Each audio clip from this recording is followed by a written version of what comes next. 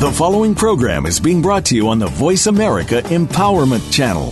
For more information about our network and to check out additional show hosts and topics of interest, please visit voiceamericaempowerment.com. The Voice America Talk Radio Network is the worldwide leader in live Internet talk radio. Visit voiceamerica.com. The views and ideas expressed on the following program are strictly those of the host or guests and do not necessarily reflect the views and ideas held by the Voice America Talk Radio Network, its staff, and management. Help! I need somebody. Help! Not just anybody. Help! You know I need someone. Help! Welcome to Family Caregivers Unite with Dr. Gordon Atherley. Family caregivers don't have to be alone in their experiences. You will hear from experts and other caregivers facing the same issues that you may be facing. Now, here is your host, Dr. Gordon Atherley.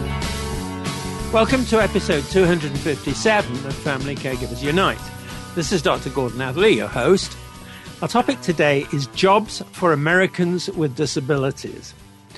Persons with disabilities still too often face discrimination and stigmatization, and sometimes even the tragic prejudice that because they have disabilities, they lack abilities of value. Abilities are respected, recognized, and realized in jobs, good-paying jobs, and self-owned businesses.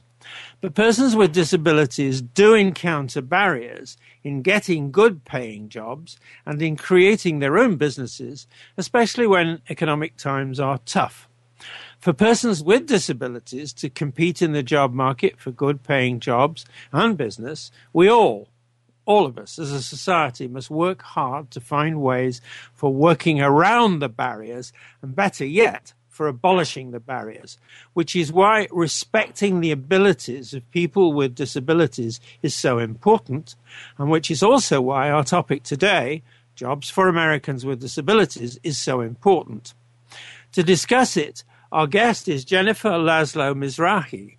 Jennifer is the president of RespectAbilityUSA.org, a non-profit organization working to reshape the attitudes of society so that people with disabilities can more fully participate and contribute to society.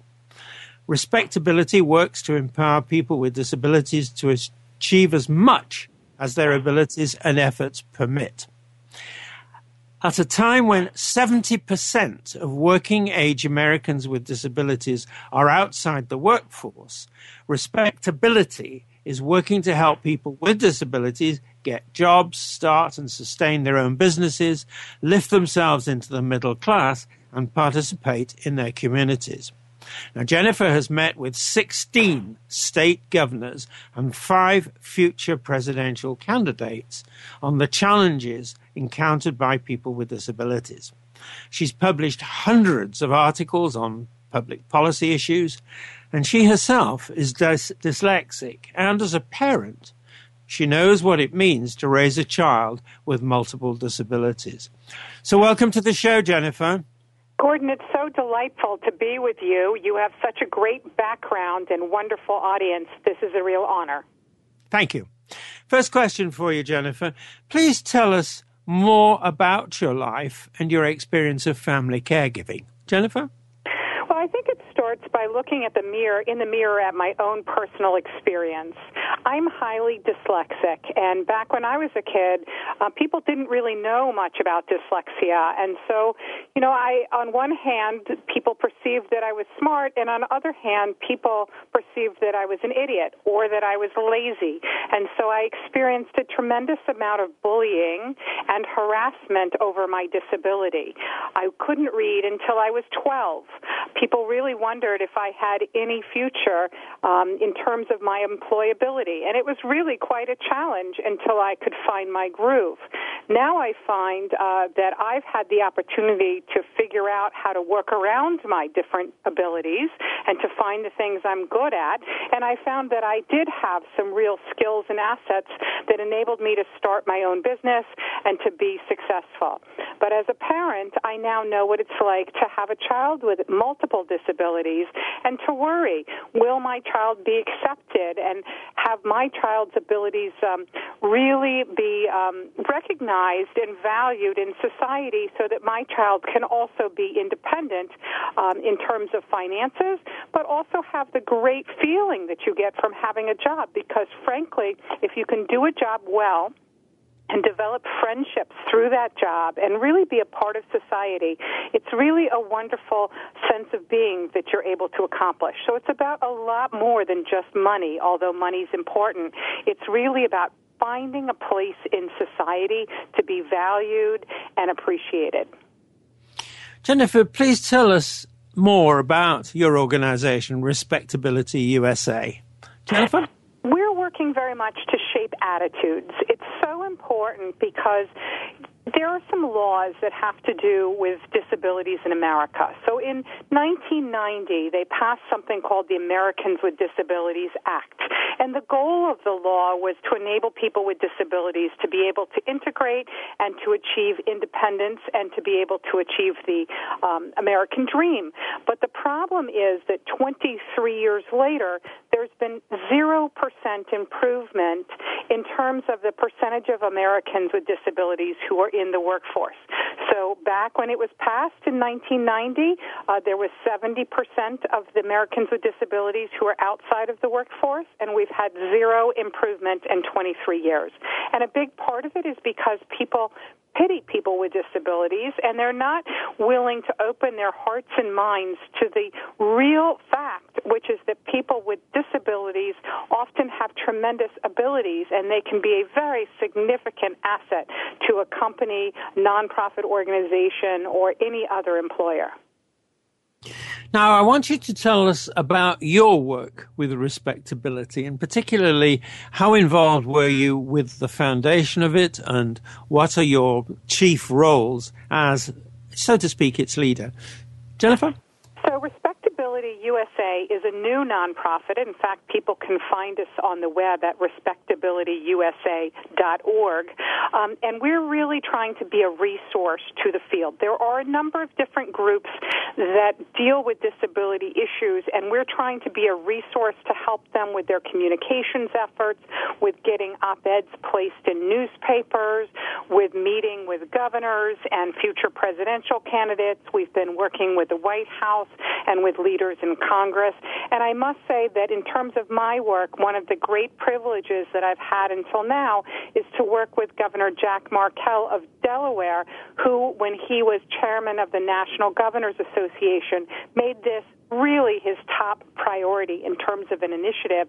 And I've been able to meet one-on-one with 16 different governors and to challenge them to really change the attitudes and the practices in their states to an employment-first mentality. The concept that people with disabilities should be able to find what they're good at, and that they should be matched with employers that need those skills.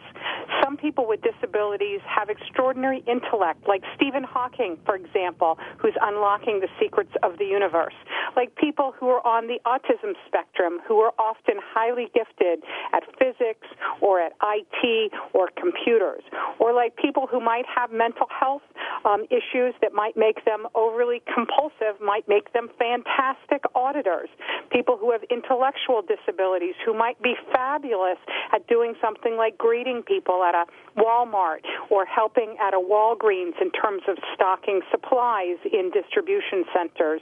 Many corporations have now found that it's highly profitable to actually employ people with disabilities.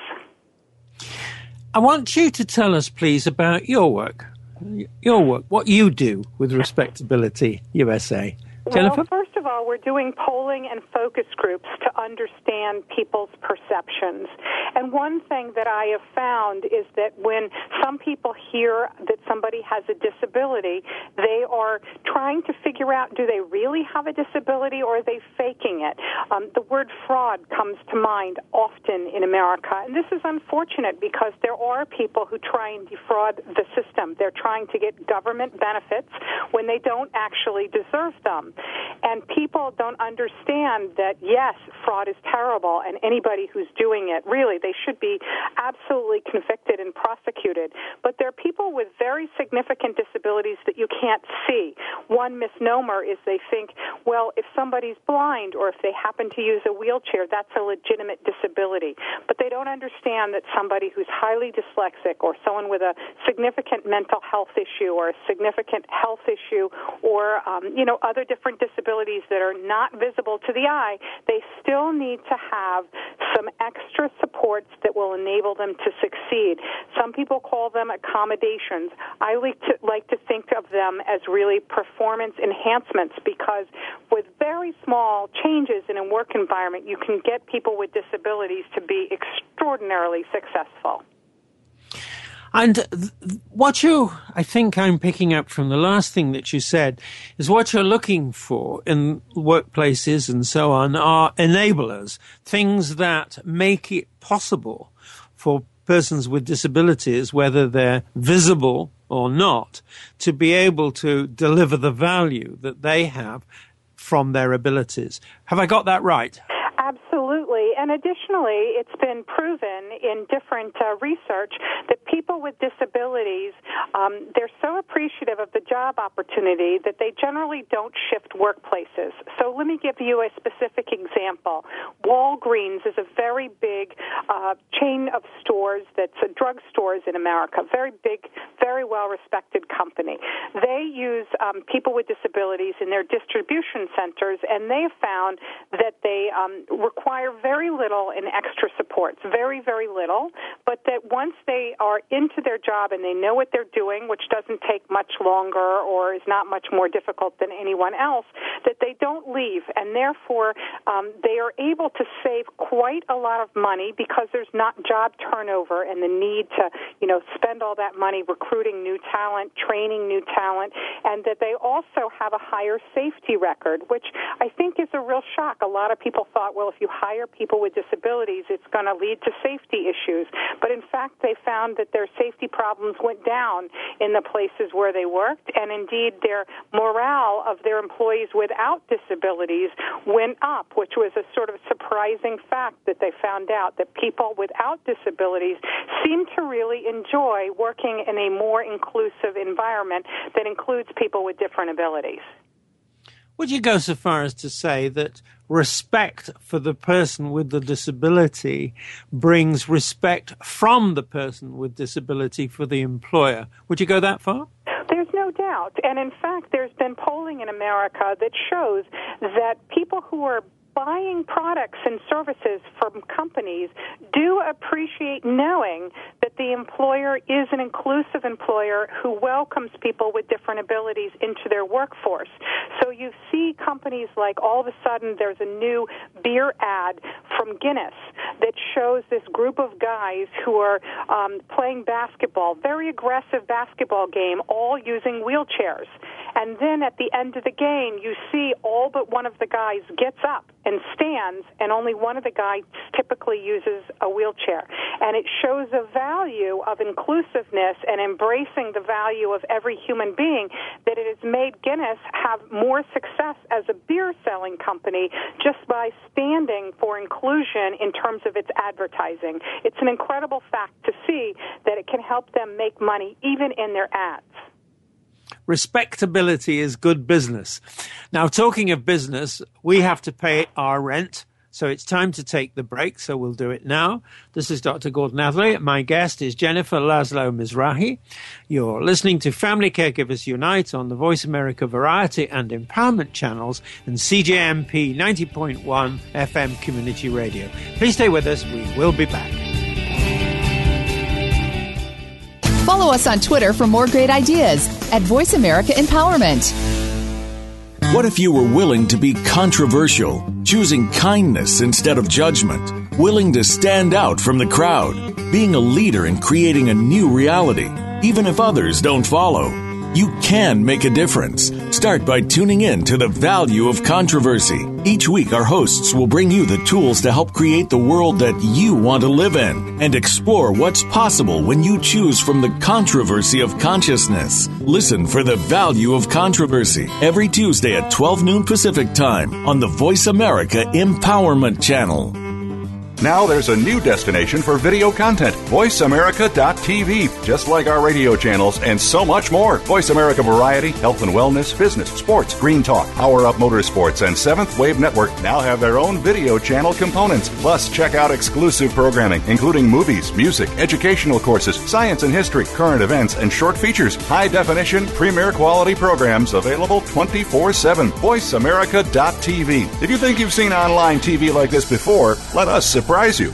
Each week, Jimmy Gould brings you the stories and the people that you want to hear about. Tune in to Our Current Life to hear about the journey to success, how our guests became the people they are today, and the highs and lows they experienced along the way. Each hour will leave you inspired and entertained as Jimmy gets up close and personal with every week's guest and shares ideas you can identify with and apply to your own life. A Current Life with Jimmy Gould airs Fridays at 3 p.m. Eastern Time, noon Pacific Time on the Voice America Variety Channel. Think you've seen everything there is to see in online television? Let us surprise you. Visit voiceamerica.tv today for sports, health, business, and more on demand 24/7.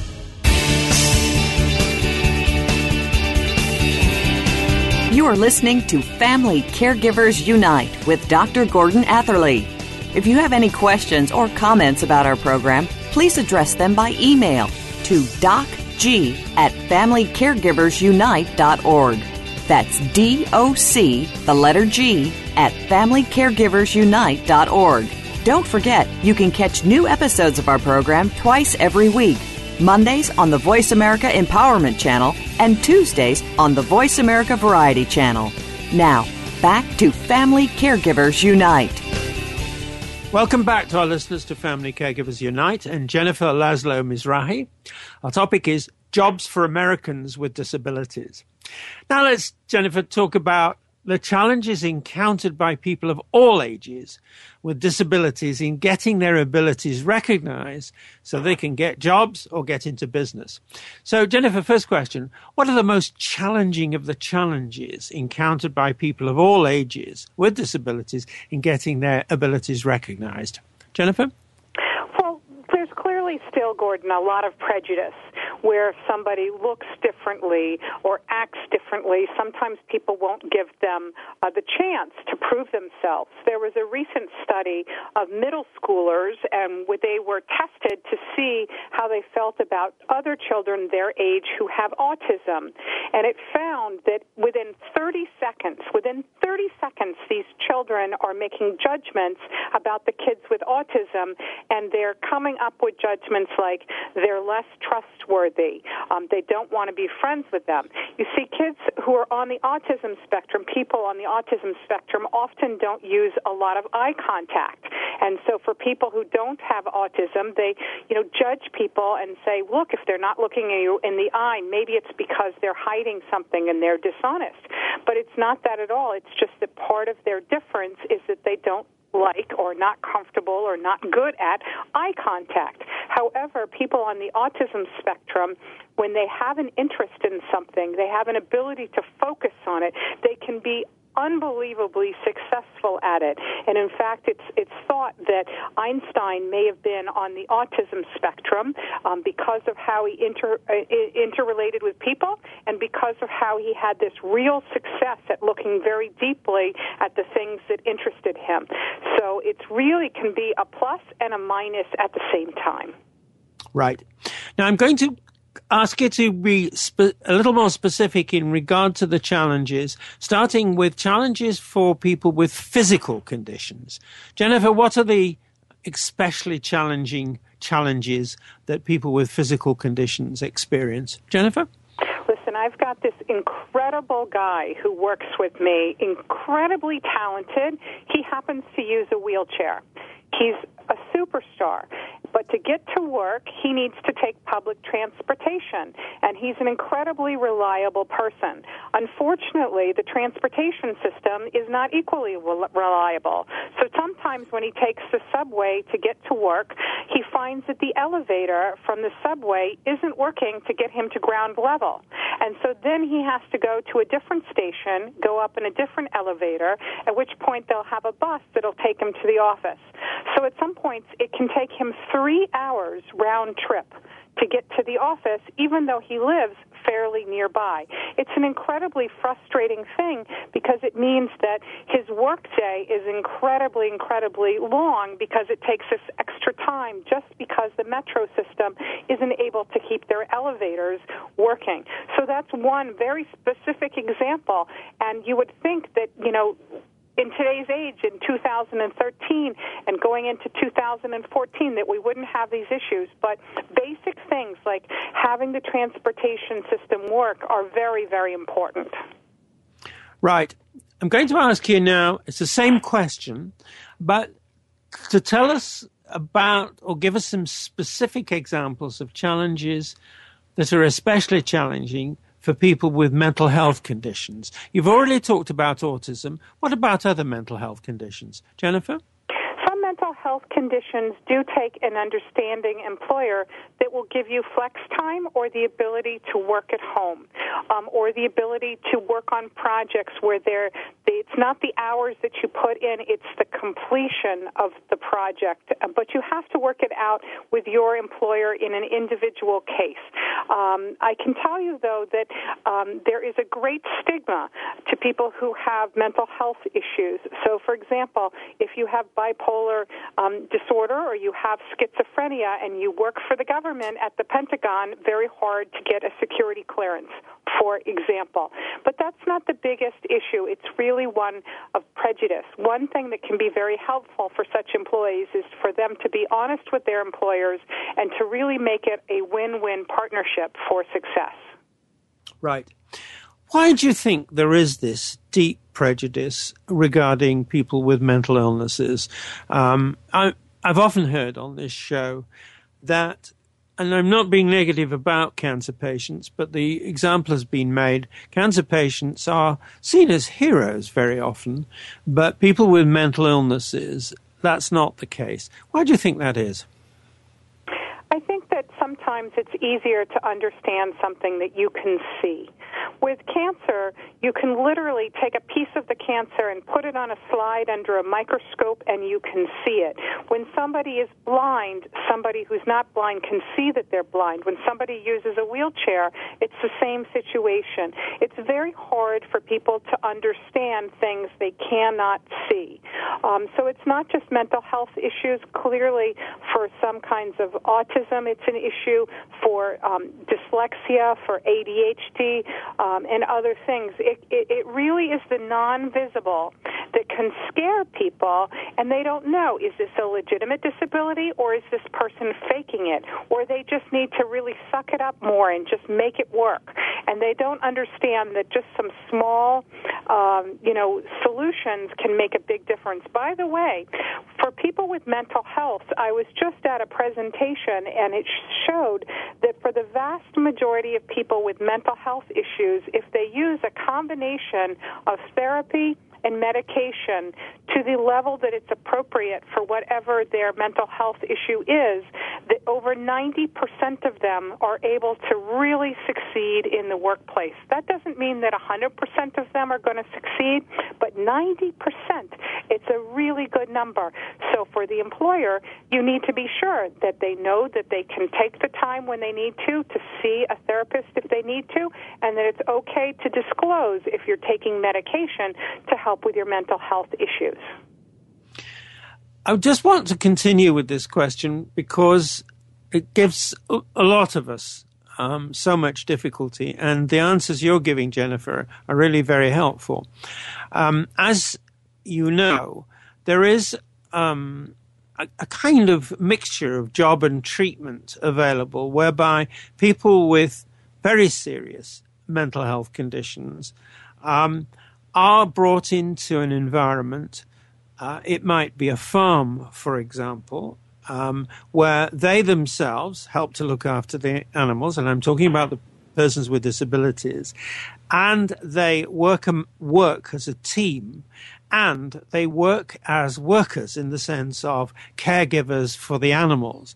And that appears to be a very successful, or a successful anyway, approach to creating something you've talked about, and that is the sense of value that people with these severe challenges, severe disabilities, can actually contribute in a community setting that understands their needs. What do you say? What do you think about that? Gordon, you're absolutely right. This is an incredible success when people are able to do this. There's a documentary that I love on doing this with children called Green Chimneys. But there's a lot of different places that are using this. What they're doing is they're enabling somebody who people have pitied and looked down on to, instead of being an object of pity and considered a loser, to be in a position where they're in power and able to impact the life of another being. So the life might be a bird that broke their wing. It might be a cat that is in need. It might be a dog that's sick. But they're in the position where they have the power to improve a life. And that seems to really enable somebody who is experiencing real emotional distress in particular, the ability to find their self-worth and really stabilize and be able to be successful in many other realms. And finding the self-worth, that is finding the value and having that value recognized, enables people with the disabilities to provide caring, and in their providing of caring, they themselves are becoming calmer, they are becoming happier, they are becoming more satisfied, and therefore their sense of their own worth is increasing. Now we're talking about people with, so the serious mental illnesses. I'm thinking here of schizophrenia that belongs to the end of the spectrum, which makes it more severe than most.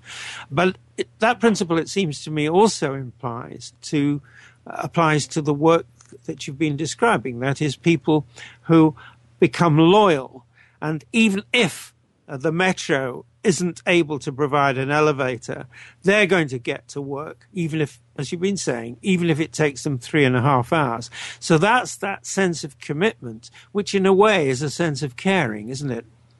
Absolutely. But, Gordon, there's been a big transition over time. It used to be that when somebody had a disability, when they were a child, basically somebody like the doctors or people at the school would go to the parents and say, look, this child is a disability. They're never going to achieve anything. Send them away to an institution. So these kids who actually had parents were sent to orphanages. They were sent to institutions. They were segregated. They were not properly educated. And this was a complete catastrophe, a real end of life for these kids with their opportunities. Today, kids are kept home by and large with their families. And what happens is that they're included in public schools where they can go to school with appropriate supports. And therefore, when they complete school, they're much better prepared to be integrated into the economy and into jobs where they can be valued. We see also another massive change is the use of technology. So it used to be that if you were blind, your only option to read was Braille.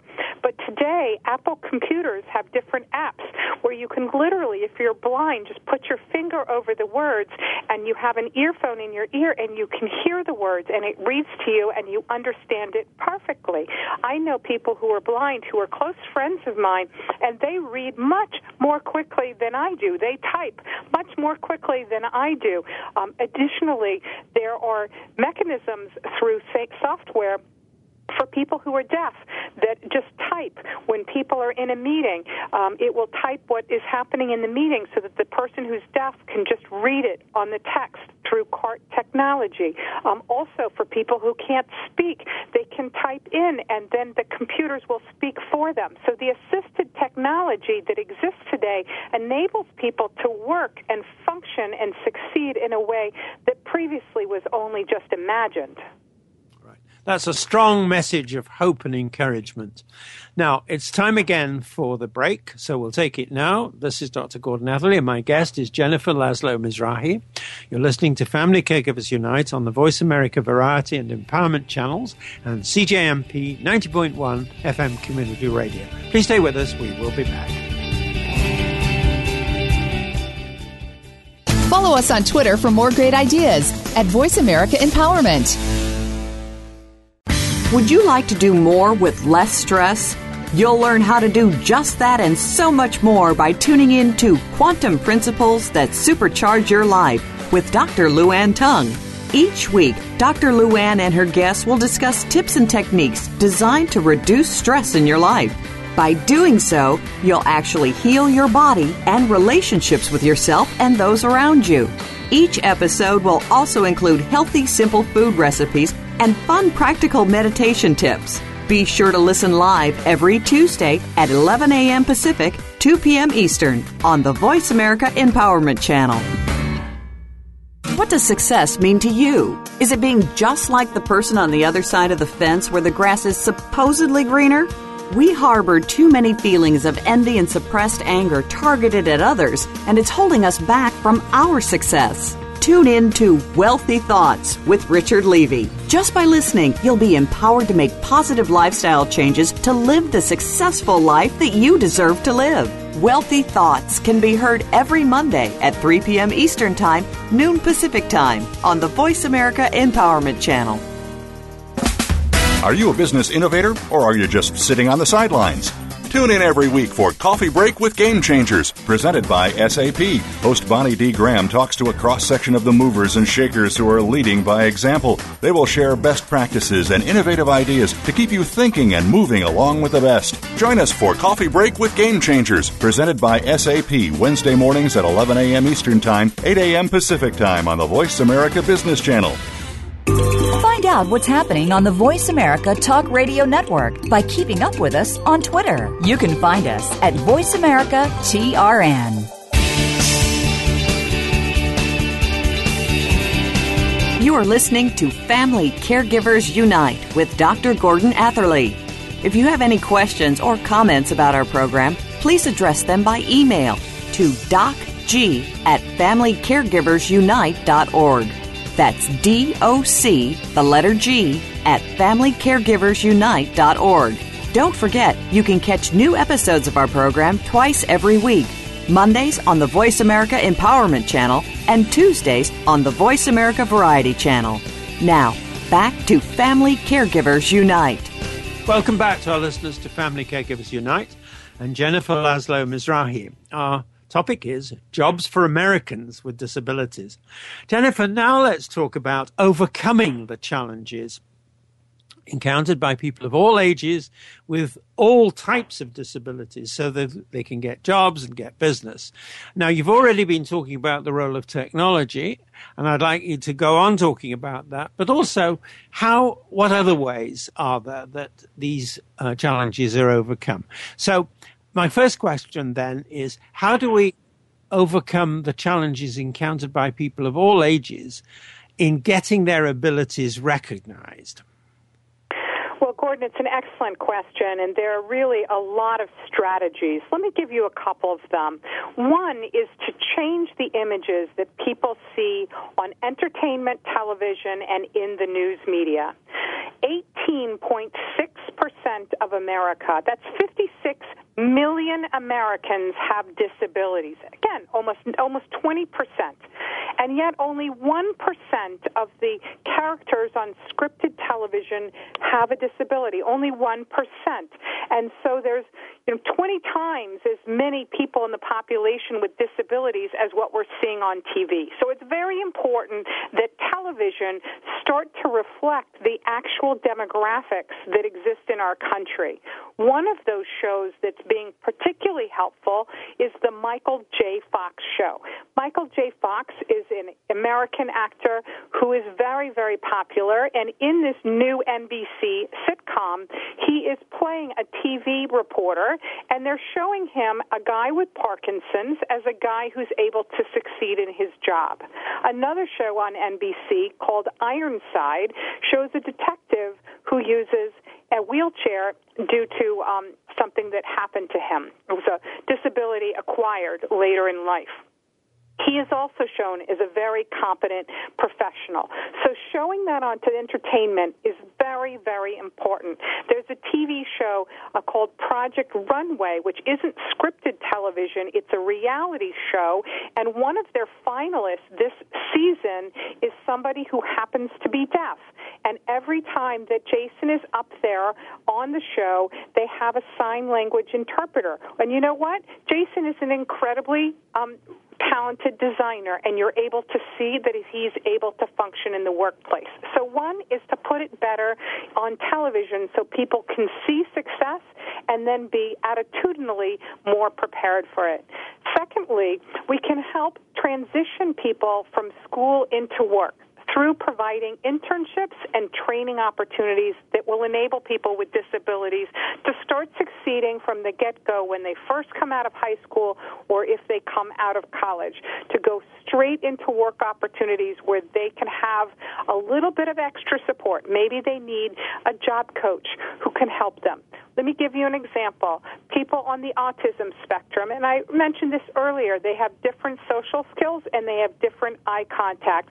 Sometimes they find when they go into a job that people look at them and say, hey, he's not giving me eye contact. Maybe, he's not listening to what I'm saying. Maybe he's not trustworthy. To help the people in the job environment understand that his way or her way of being social is a little bit different, but don't value the person or respect the person based on that. Look at their work. And then you see that people on the autism spectrum are frequently incredibly talented at things like computer science, science and technology issues. So those sorts of things can be very, very important. Job coaches, transitions from high school or college into the workplace, and changing perceptions overall, which can largely be done through the media. Right. Now, I want to drill down a little bit more into the two classes of disabilities, and starting off with physical conditions.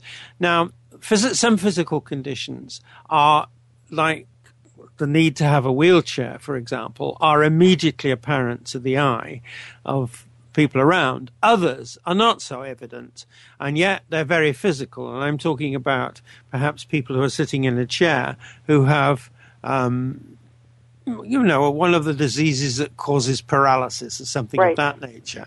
So it doesn't show up until they try to get up or until they move and that kind of thing. So those kinds of situations, how do we overcome those challenges? Because they're still people with considerable abilities. It's just that their physical conditions may stop them getting to work or may stop them using particular types of equipment. How do we overcome those? So, Gordon, I think, again, that perception is very important here. So I'll give you an example. I am what I consider TAB, temporarily able-bodied. At any point, things could change, and I could not be quote-unquote able-bodied. So when I was in college, and I was a basketball player in college, I actually wound up getting hit by a car, and it was a very serious car accident, and I wound up needing a whole series of operations and reconstruction on one of my legs. And I was in a wheelchair for most of my senior year of college. So I went from one day being a college athlete and able to, do everything physically, to the next day being A, in physical pain, and B, in a wheelchair. And what did I find all of a sudden? I found, Gordon, that people spoke with me more loudly, as if I was deaf, and more slowly, as if I had an intellectual disability.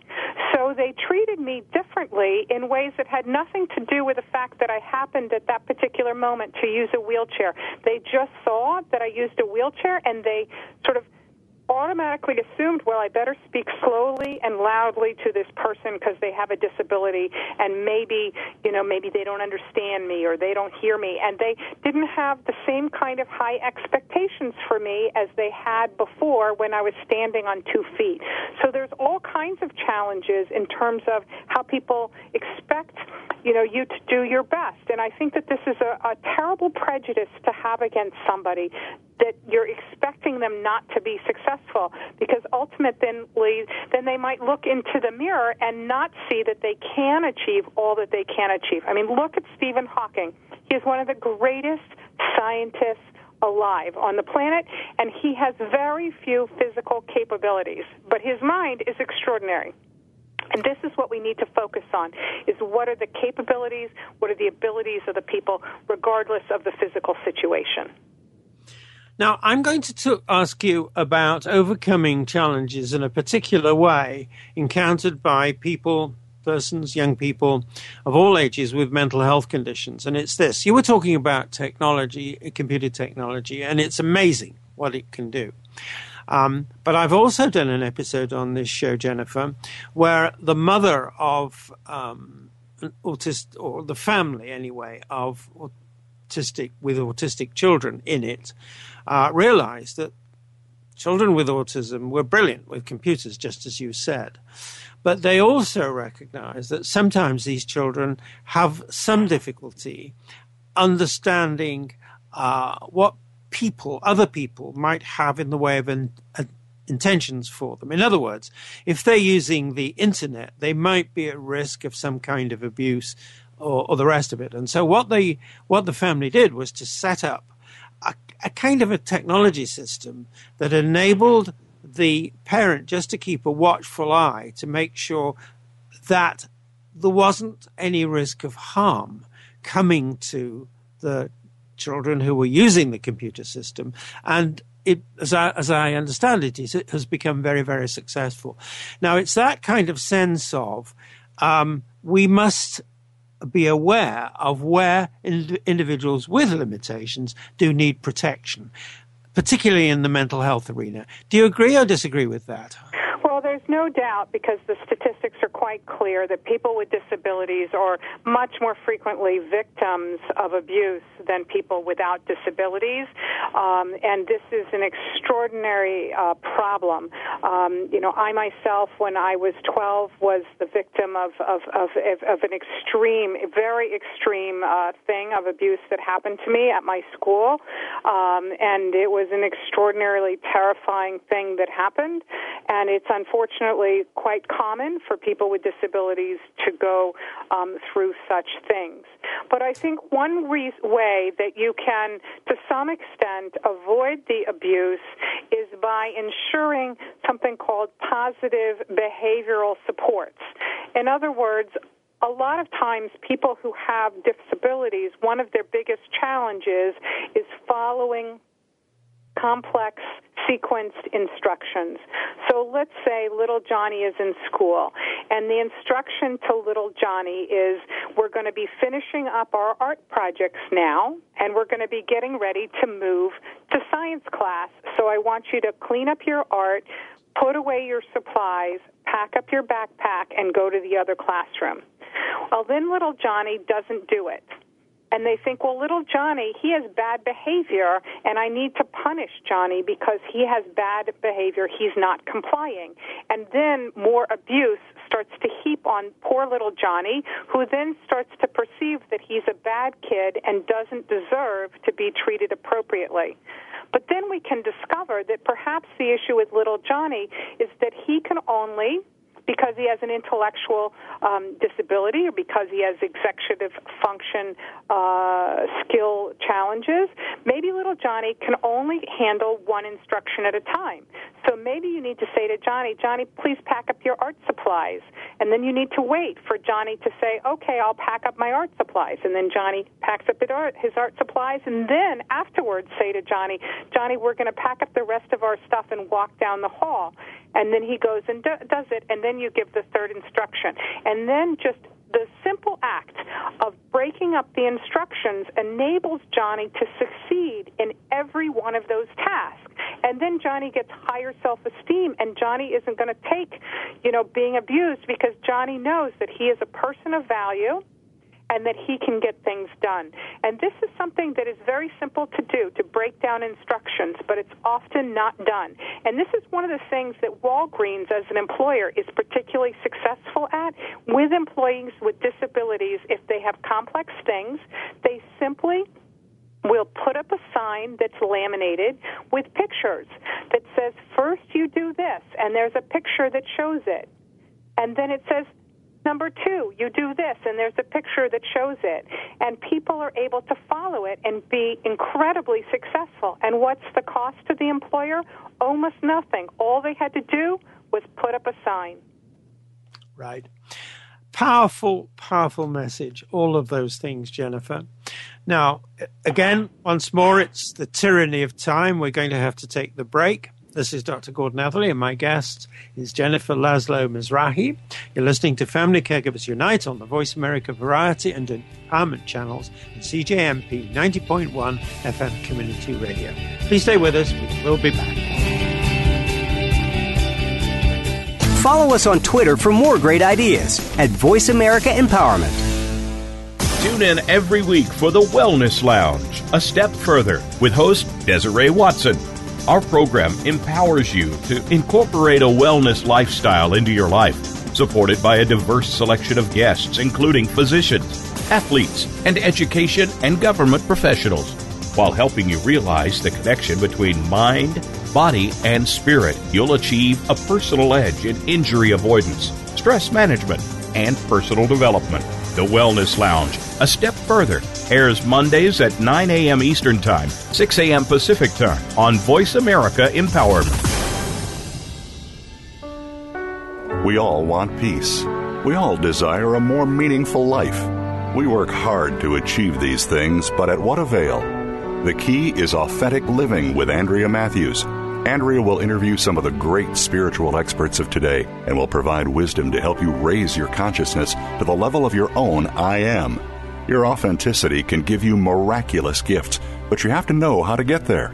Listen for Authentic Living with Andrea Matthews. Heard live every Wednesday afternoon at 4 p.m. Eastern Time, 1 p.m. Pacific Time on the Seventh Wave Network. Find out which guests are being featured this week. Read our network press releases and read the blog posts from your favorite hosts. Go to iradioblog.com today, powered by the Voice America Talk Radio Network.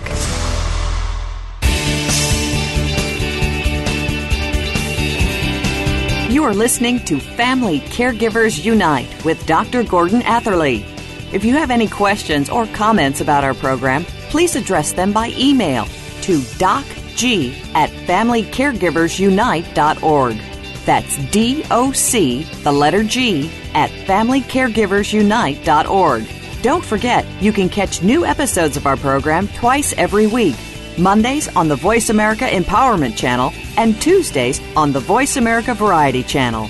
Now, back to Family Caregivers Unite. Welcome back to our listeners to Family Caregivers Unite and Jennifer Laszlo Mizrahi. Our topic is Jobs for Americans with Disabilities. Jennifer, I want to ask you now about the things that you would like to do and that you would like to see done to help people of all ages with disabilities in getting their abilities recognized. So, first question to you is, what more would you like to do through your work with RespectAbility USA? Jennifer?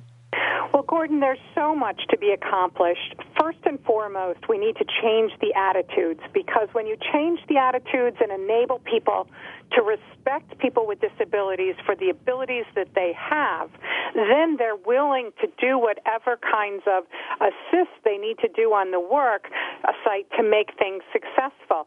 So, for example, CNBC, a major television cable network that focuses on business, had a special segment on it with the CEO of Walgreens, this company that is so good at employing people with disabilities, and he got on and talked about the fact that he has been able to make more money as a publicly traded company because he hires these talented people with disabilities who do have abilities that enable him to have a more profitable bottom line.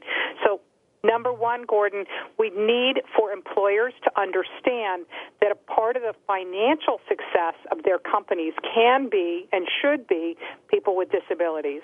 Number two, when we see things in the entertainment media, we need to see that people with disabilities can be extraordinary success, like on Michael J. Fox show, like on Ironside, and that it doesn't have to be like one of the Munchkins on The Wizard of Oz, or like Quasimodo, or, you know, one of these other people with disabilities who's made either scary or an object of pity. We need to see them for the abilities and the differences and the successes that they can bring. So those are two of the most important things. But a third thing I'd have to say is to get the politicians to really reorient their thinking to change it to what we call employment-first thinking, that when a child is beginning school, that even if they have a disability, or perhaps especially because they have a disability, their talents need to be nurtured, and they need to be told that they can find what their skills are and where they can make a difference so that they can go out and be independent on their own. Look, maybe they have an intellectual disability and that they're going to be working making cupcakes in a bakery, or maybe they will be stocking shelves. You know what? They might absolutely love doing that. And by doing it, they'll be able to support themselves financially, perhaps afford to get married, have kids, live independently, et cetera, et cetera. These are the sorts of societal changes that we need to be making. Right. Now, you mentioned politicians. So that leads me to my next question for you, which is, what more would you like to see done by government systems? In other words, all the things that government does and all the things that government influences, what would you like to see done by them? So Jennifer? let me give you an example, just one example that would have an extraordinary transformative power if it was to be implemented. There's our programs today. One of them is called Project Search. There are others that are very successful. In America, a child can stay in school until they're 21 years old. So you have until you're 21 to finish your high school diploma or to get a certificate of completion. Let's say somebody is 19 years old and they have an intellectual disability. Maybe they have Down syndrome, or they have Fragile X, or they're part of the autism spectrum, that they don't have a very high IQ, right? But they're very hardworking and they're a very good person, and they find that at age 19 that they're able to count from 1 to 9, and that they're able to read at a 5th grade level. Well, you know what? Legally, they can stay in school for 2 more years. But here's something very exciting that's being done with 2,500 young adults each year. What they're doing is they're saying, you know what? For the extra 2 years of school, maybe they could get to the 6th grade reading level. Maybe they could count even to 15. But how much use is that really to that individual? Instead, what they do is they find an employer for them.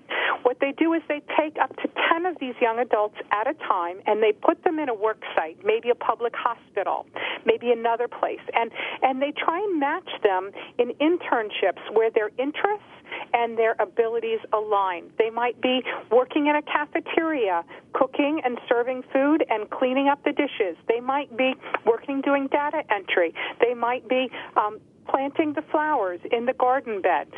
There are a number of different jobs that they can do, and over the course of the year, they have 3 different jobs, and they work for the entire school year, and there's somebody from the school system with them as a job coach to help them succeed. And you know what? For those kids, we find that when they complete that program, they are job ready. They can make a difference. They've done something well, and they're ready to go out and get a job and be independent. So they don't have to spend the rest of their lives on government benefits, sitting in isolation at home on a couch, or working in a sheltered workshop. They can be in an integrated work environment, and it's highly successful.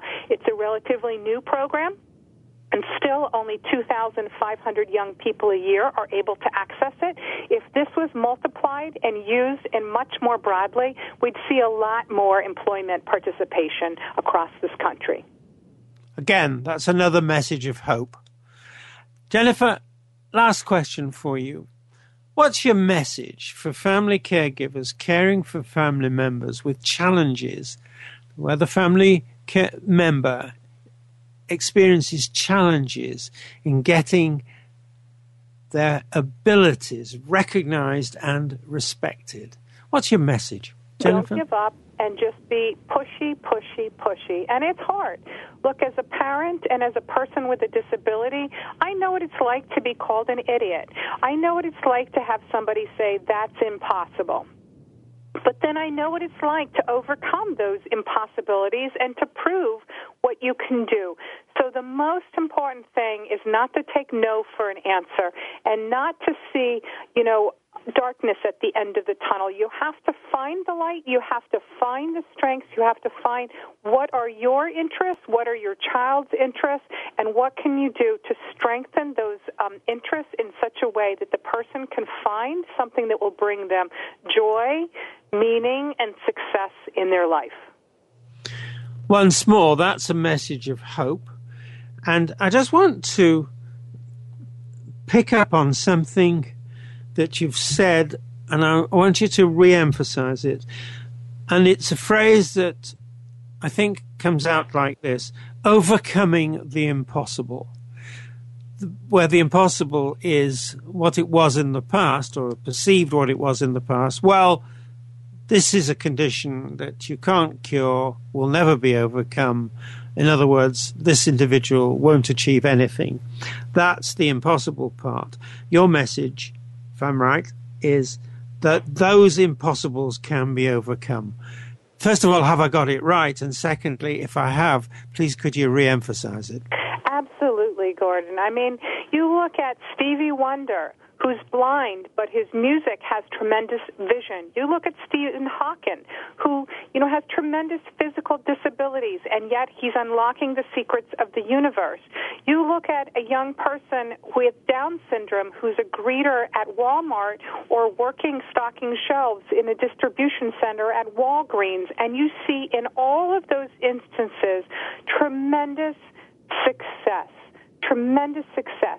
So the important thing is not to look at the negative, the disability. It's to find the one or more abilities that will give that individual joy, a sense of meaning, and the ability to really be a part of a team, make a positive difference, and hopefully be able to achieve independence. And to be valued. And to be valued as an equal human being on the planet. This is one of the great disgraces of our times, that way back when our nation was founded, it was founded on the principle that all men were created equal. But we know that back when they were saying all men are created equal, that African Americans were not considered equal, that women were not considered equal. We've made tremendous strides on those fronts. Not enough strides, still distance to go. But for people with different abilities, we need to see that all of us are equal in the eyes of God and man, because all of us have the same spark of potential. We just sometimes need to work a little harder to find it. And all of which leads me to say, on behalf of everybody who's listening, not just thank you, but all strength to you and to your colleagues for all that you're doing, and for all that you understand, and for all that you see as missions and objectives in the way that you've just so brilliantly described them. So thank you. All Gordon, success thank to you. For having me. It's a real honor to be with you today. That's lovely. Now, I also want to say thank you to our listeners. We'd like to hear your comments on this episode, and from our listeners, I'd like to hear about ideas for topics, or if you're interested in being a guest on the show. On our next episode, we will be talking about spouses as family caregivers. Please join us, same time, same spot on the internet. Talk to you then. Thank you again for joining us this week for Family Caregivers Unite with your host, Dr. Gordon Atherley. Please tune in again twice every week, Mondays at 10 a.m. Pacific Time, 1 p.m. Eastern Time on the Voice America Empowerment Channel, and Tuesdays at 10 a.m. Pacific Time, 1 p.m. Eastern Time on the Voice America Variety Channel. Until the next show, we hope our programs help make the coming week easier and more hopeful.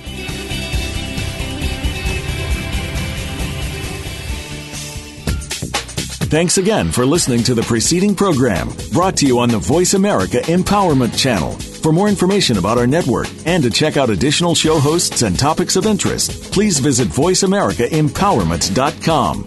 The Voice America Talk Radio Network is the worldwide leader in live Internet talk radio. Visit voiceamerica.com. The views and ideas expressed on the preceding program are strictly those of the host or guests and do not necessarily reflect the views and ideas held by the Voice America Talk Radio Network, its staff, and management.